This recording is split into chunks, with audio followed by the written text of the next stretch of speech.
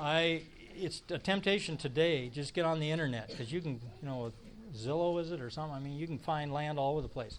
I've talked to real estate agents that I know well in our area, and he's done that. He said typically what is on the internet is way overpriced, hoping to attract somebody from California or Texas or somewhere to come and buy it at that price. But if you go there locally and inquire, it's not that price. So that's not a good way to do it. The only way it's good is to see, well, there are some properties out there. The best way to find land is go there in person.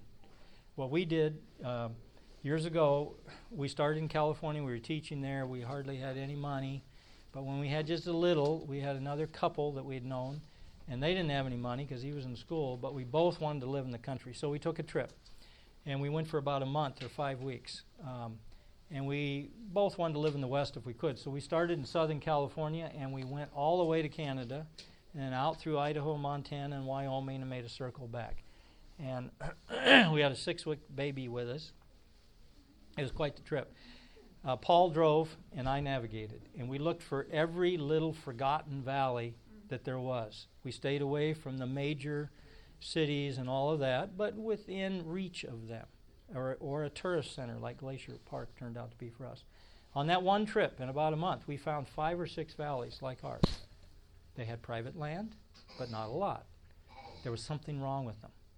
They were either on the wrong side of the mountain, they were too far from town, soil was too rocky. In the case here, our valley had been homesteaded, one of the last places in the United States to be homesteaded. They were still homesteading into the 30s there.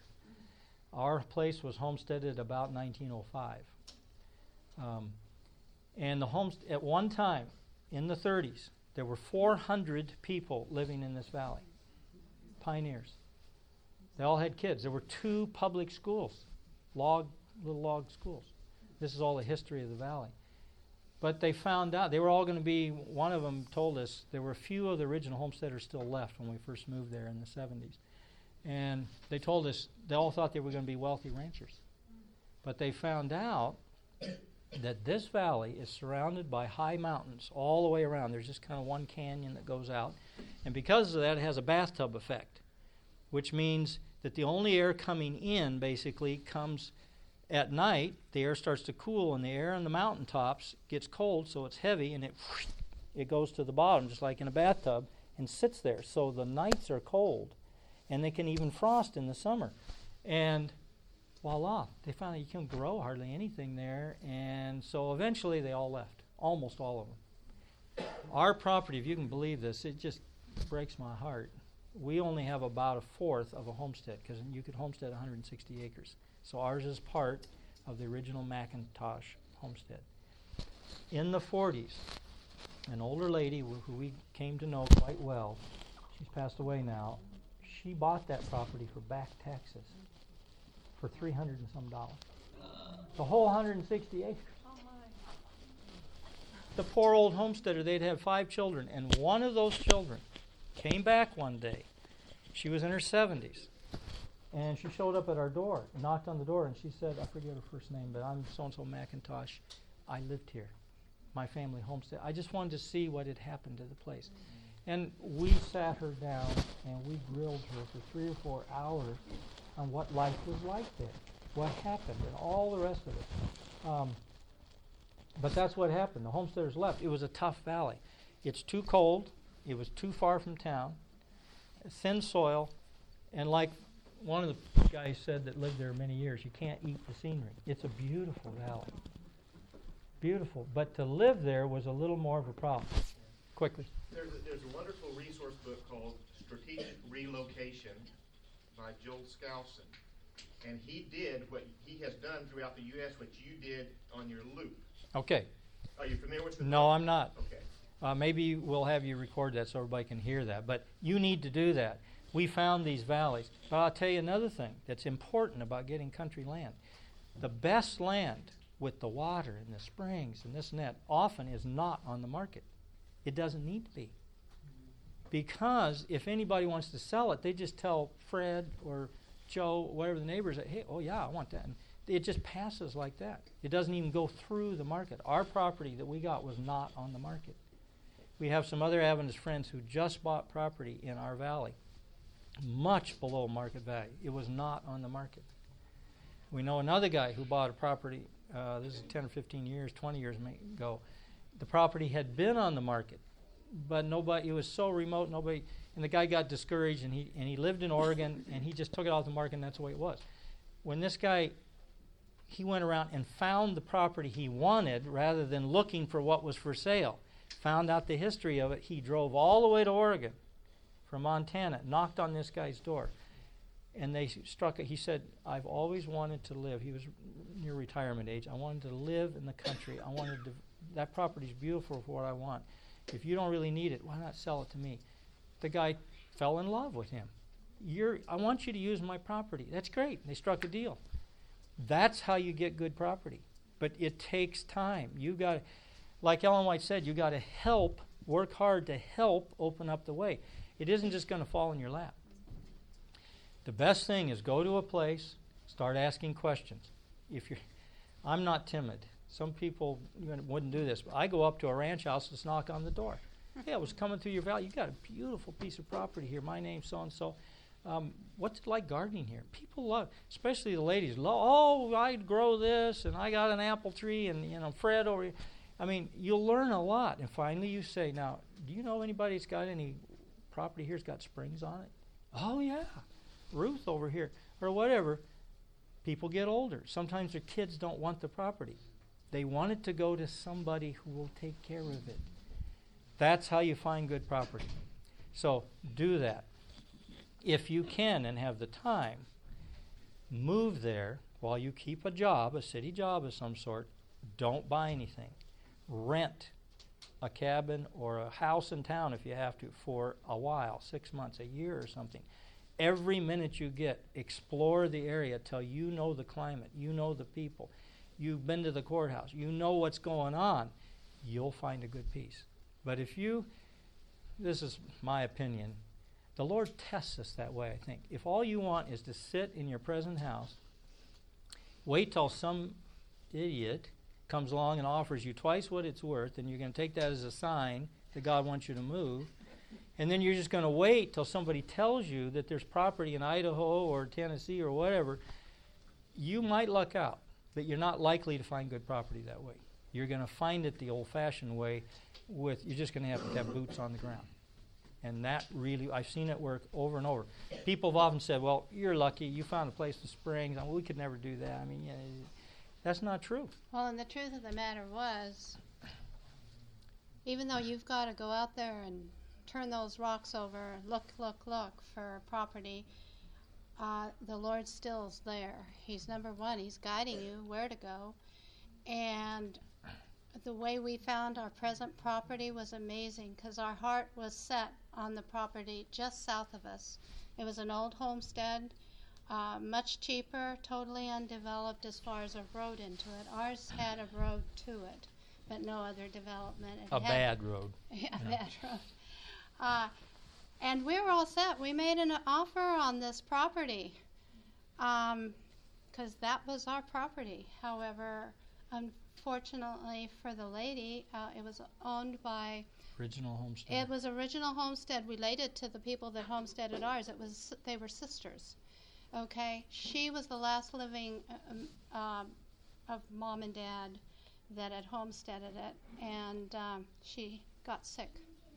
The week we were going there from California, we took our spring break, drove up there. We were going to seal the deal, yeah, and she got flu. And died in the nursing home, so we couldn't buy it. And died the week we were up there, put it into probate, end of land.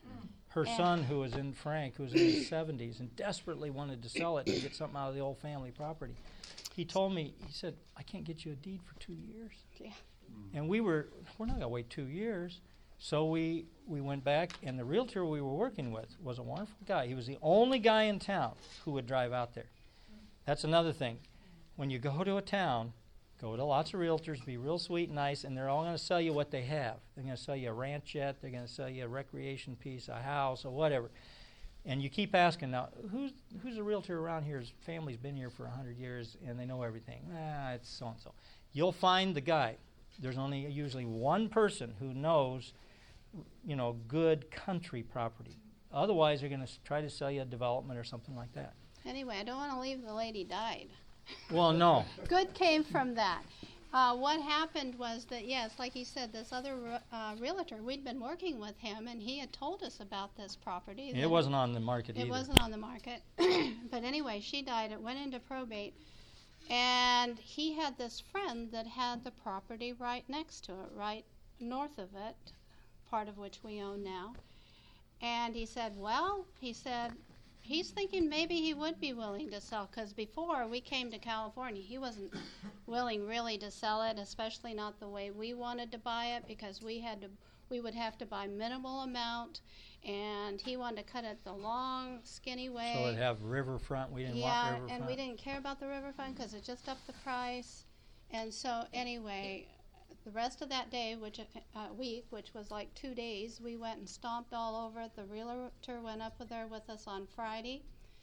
We went back to town with the realtor. We wrote up an offer in the afternoon, and who walks into the office as we were finished? Of course, this is Friday, and it's going to be Sabbath soon.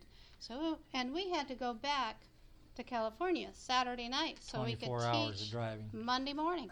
And so in walks the guy that owned the property. He sits down, and our realtor... And not because the realtor called him. He just happened to be walking by to visit his friend, the realtor. And so the realtor says, "Hey, we've got an offer, a deal here for you." So he told him what our terms could be and no more. And I'll never forget, the owner looked at us kind of in a fatherly way, and he said, because we were kids back then. We were 27. He says, "You kids really want to do this?" And What do you we're want to going, move yes, all yes, the way yes. up? He was trying to talk us out of buying his property. And he said, "Okay, I'll do it." And he said, We "I'll couldn't cut it believe any way you want to cut Yep. it." He liked it because he saw us. We were eager. They called us the California kids. And people did that. They came from California, stayed one winter, and blew They were away. gone. But They've anyway, seen that time and time again. the Lord So- definitely sent us to the property He wanted us to have. And But He will do that for every one of Everything. God's people. You think about Palestine. Think of all the country property around Palestine. What's it like? Desert. It's all desert. But the Lord preserved one little beautiful spot for His people.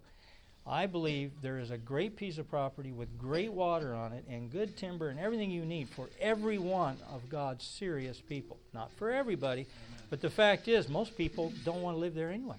They want to live in town somewhere next to Costco. But there'll or always whatever. be work with And it. so it has left, but typically it's going to be property like this that is a little harder. Okay, and in our case, you got to love snow. That's from the top of the property again. Okay, go.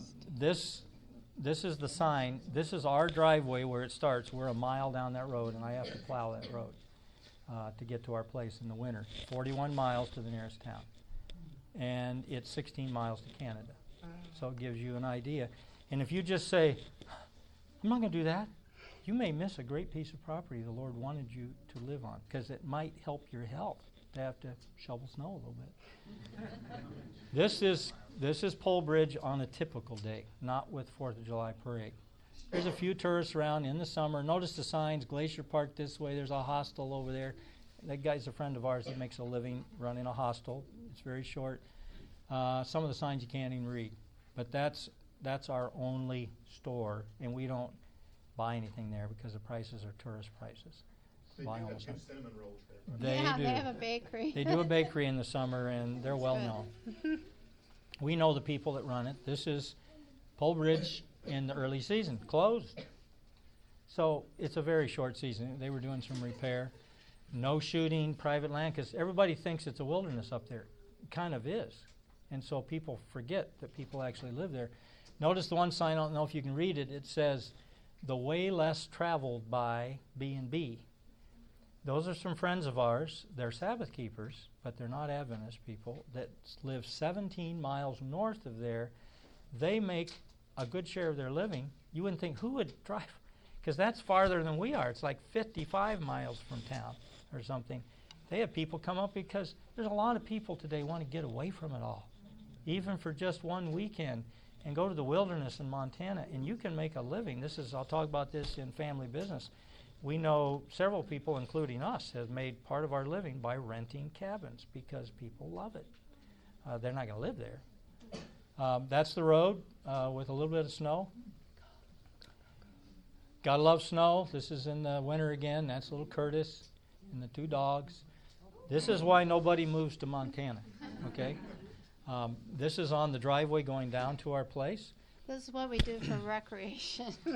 I think it's Get wonderful. people I mean, unstuck. we would have Saturday night parties doing this kind of thing because we didn't know how to drive on it. This is one of our students, and he was a senior, so I let him have his car there, and he's pretty savvy, but he didn't really know how to drive on. He's from Tennessee. He skipped putting chains on. Bad choice. What happens in the winter, we have snow-packed roads that are hardly slippery at all, wonderful most of the winter. But once or twice every winter, it thaws. We don't really like thaws because it rains a little bit. It turns the snow into glare ice. You can't hardly stand on it. Notice the guys are standing in the little bit that's dirt there. He tried to get up the road. The tires just quit turning. I mean, they were turning, but they weren't going. And he just slid backwards, and you always slide off the wrong side, and it almost tipped, but not quite. So now is a great opportunity to do some homestead physics. And we just used, our own little winches and all that. But I'll show you. See it? I'm in the blue here helping him out. Notice on the bottom of my boots I have what are called, what's the name of that? They're not yak tracks. They're like crampons, but they got spikes on the bottom. You can walk anywhere. It's a brand you can get. Yeah, I forget what I can't remember the name of the brand, but anyway. You just learn to do a few. You only have to wear them a little bit in the winter, but when you need them, you need them. Okay? We pulled him out, and there they are, working away at it. Your tractor's on the other end of that chain? No, it was just tied to a tree, and we're just using the hand come along. It's the best thing usually. The tractor would have. I have a small tractor. We lived without a tractor for probably 25 years. We have a little Kubota now, but you put spiked chains on it for the winter. But even so, it would have a struggle pulling that out because it just churned. I put this in so you can see there are advantages to living in the mountains. That would never happen in Texas, I think. First, it wouldn't snow that much, but the wind would blow it off. Look at that. It's almost 2 feet high on a narrow little fence just sitting there. And it never blows off. It just gets so high, it finally starts to tip, and one day it just falls off. So it is a real advantage. Typically, a typical winter day in our valley, and it's colder than a lot in Montana, is in the 20s, and at night it's in the teens. Warmer than it was here last night, and there's no wind. You can typically go out in just a nice jacket and a hat. And it's not that. I should never do this. I used to tell people how wonderful it was. Now I tell people how terrible it is, so it won't get overpopulated. But if you can get past snow, our snow is actually white too. A lot of places it's not white. It gets brown really fast from all the dirt and everything. Winter is the time you slow down. You don't try to beat winter. You don't get in your car and go to work no matter what. You just don't do that. It's a time when you can read more books. You can spend time with the kids. You can go skiing and sledding. And for us, it's kind of short because we start gardening in late January, early February, because that's when we begin our starts and so on. But it's still there, and snow's a factor. It's still beautiful, though. I mean, that's taken on top of our hill. Ted took this picture. It's just so many beauties in snow. And that's Rochelle. They love skiing. They're a lot better skiers than I am. I skied for years. But our ski slopes there, some of them are so uncrowded that when the early season, late season, you can take your dog. You have to hike up, but still. This is in the summer in Montana, but this is in Glacier Park. You can drive here. Early summer. The dogs love it. In the spring, they look for the last big piles of snow on our place, and they go lay there and put their belly on it because they're overheated. I mean, so if you dress right like they do, it's not that bad. That's right behind our house, probably 20 feet out the back door. That's all the water you need. Again, I'll just put that picture in. You don't need a lot, but you need some flowing water. This is a shot of the springs in colder season, but here you can see how they're on a hill, and the hill just drops away. Look for a place that has a good spring. We actually saw some here in Texas on the way, and I went to see some of them. There's springs in Texas. Not as many. And I was going to tell you, people say you can't. Well, we had one family come. They were having trouble finding a piece of land. They said, would you help us look for land? And so I said, sure. So we went out in just northwest Montana. In 2 days, we found 4 properties for sale that all had enough water to produce your own power. And a lot of them gravity feed even to the house and so on. They're out there. The way I did it, because I've done this now, I went to the guy in town and I said, I don't want to waste your time. I'm looking for the realtor that knows all the backwoods properties and knows everybody's family or ranchers here forever and all that. He said, it's Bob over here, whatever his name was. I went over there, told him, said, I want to buy, a little tract somewhere. I don't want to buy a recreation piece. I told him exactly. He says, I know exactly what you want. I know some. He knew the people. He's the guy that led us to those 4 places. It's out there. You just got to find it and work at it. In our valley alone, there's probably 10 properties similar to ours that all have water on them. I think I've helped put in 5 hydroelectric plants in our valley, or sold them the stuff. And there's a lot of places people aren't using them because they're summer people and don't care. There's another one of our spring bottoms there. Same shot again of how much water you need. You need some elevation. We talked about that. Hills on a property are wonderful because they make you feel like you have more property. We only have 37 acres, and if you go out here where it's open, mark out 37 acres, it doesn't look like hardly anything. But in our place, it looks like a lot of land. It gives you a lot of privacy. And that's what a forest does too. Forests give you privacy as well as giving you fuel, and the needles and the leaves give you compost, and the wood, when you burn it, gives you ash for your garden. I mean, it's a great thing to have. You gravity feed right to your garden, which is very helpful. You may only have a place like this with just water at the bottom. It's the bottom of the hill. I threw this picture in. I don't know if you can tell why. Notice that some of the grass is brown. And forgive me, Texans, but it looks like Texas. Okay, now. The rest of it's green. The reason is I did not sprinkle the lawn in front of our orchard greenhouse. It's hardly grass there. I just left it. That's what our whole place would look like by the end of the summer, and our garden, if we didn't have water. Montana looks like it's green all the time because there's only a short growing season, but in that season it hardly rains. And if you clear all the trees and you just plant crops, they will dry out. The soil is very porous. It's rocky, which is wonderful. We don't have to worry about heavy clay soils and all that, but you dump water on it, it goes right through. So you need a water supply if you're going to grow your own food. This is another family. This is the guy that went to Oregon and talked to the guy into selling the property. They didn't have springs, but they had a beautiful mountain stream on their place. And I helped Rudy build this a concrete intake there, put it in the stream. This is at the far end of their place, and he had to pipe it over 2,000 feet. I only have to go 350 feet.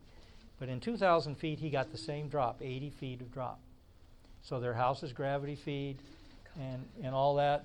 He puts a sprinkler system above ground to keep his place green there, so on.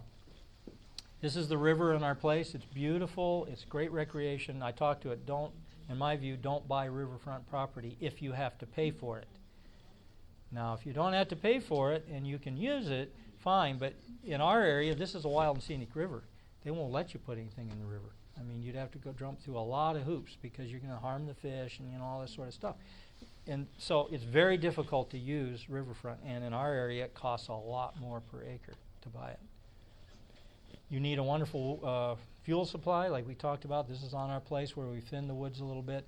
Try to buy land that, I don't know, maybe somebody here can tell me. In our area, you need 20 to 30 acres of forest to produce enough fuel for all your needs. We get about 1 cord per acre per year. Down here, my guess is you get double that or more. Does anybody know? What? Well, that's a problem. Yeah, buy a place that has trees, some trees at least. Down in the south, though, you don't need as much land for fuel because you have a shorter heating season, and trees grow a lot faster here. There are places in California where they've planted eucalyptus trees that produce 7 quarts of fuel per acre per year if they have plenty of water. So it varies a lot around the world. This is just some of the other trees in the forest there. Occasionally we do cut a big tree in our places because this was in the view from Ted and Rochelle's house, and when we do, we try to save that wood and we mill it, and I'll show you that later. Well, I guess, no, right here. I was going to do more on building your own house, but we used a chainsaw mill to mill. We probably milled 30,000 board feet, if you know what a board foot is, in our life there. Saved us tons of money. They're really great for beams. And notice little Curtis? He's learning how you make your own lumber. And I'll show you a lot more in another section on that. Here's how to look at property. This property is for sale. Some of you want to move to Montana. It's only about 3 or 4 miles south of us. You see the real estate sign there. There's about 160 acres, I think. Has a beautiful view of the mountains. But there's right now. It has the trees will grow, but it has a problem. It has 2 problems. It has a seasonal creek, which means it dries up when you need it. Okay, never forget that. That's what that means. And this place burned not too many years ago, and trees came up thick. Look at the forest. You'd never be able to use that. Here's a close-up of the forest. It's going to be 40, 50 years before you're going to have a decent woods and trees big enough to build with and so on. That would make a wonderful recreational piece, and somebody will buy it for that, or a hunting cabin, but it's not a homestead piece, in my opinion. Another thing you need, as we talked about, find a place where there are at least a few other Adventist families that you can depend on, can help you with your building, that you can consult with, you can confide in, you can encourage one another, and your children can grow up together. This is an outing in late, probably October, and this is families, like-minded families from several different churches in our area. I showed you a picture like this before. You want to be surrounded with beauty where you can do your church services some too. You want to have wildlife on your place. This is another shot of grizzlies taken right from somebody's porch. It's actually on that same place that had the creek. Lots of deer. This is a classic picture one of my neighbors took. You're not going to get that picture too often. A moose and a bear looking at each other in the wild. Another beautiful moose in the country we have. You want to have a place where you can go right out your door and have world-class recreation. Beautiful places to hike and walk. It saves you a ton of money if you don't have to drive off somewhere and spend a lot of money just to have a vacation.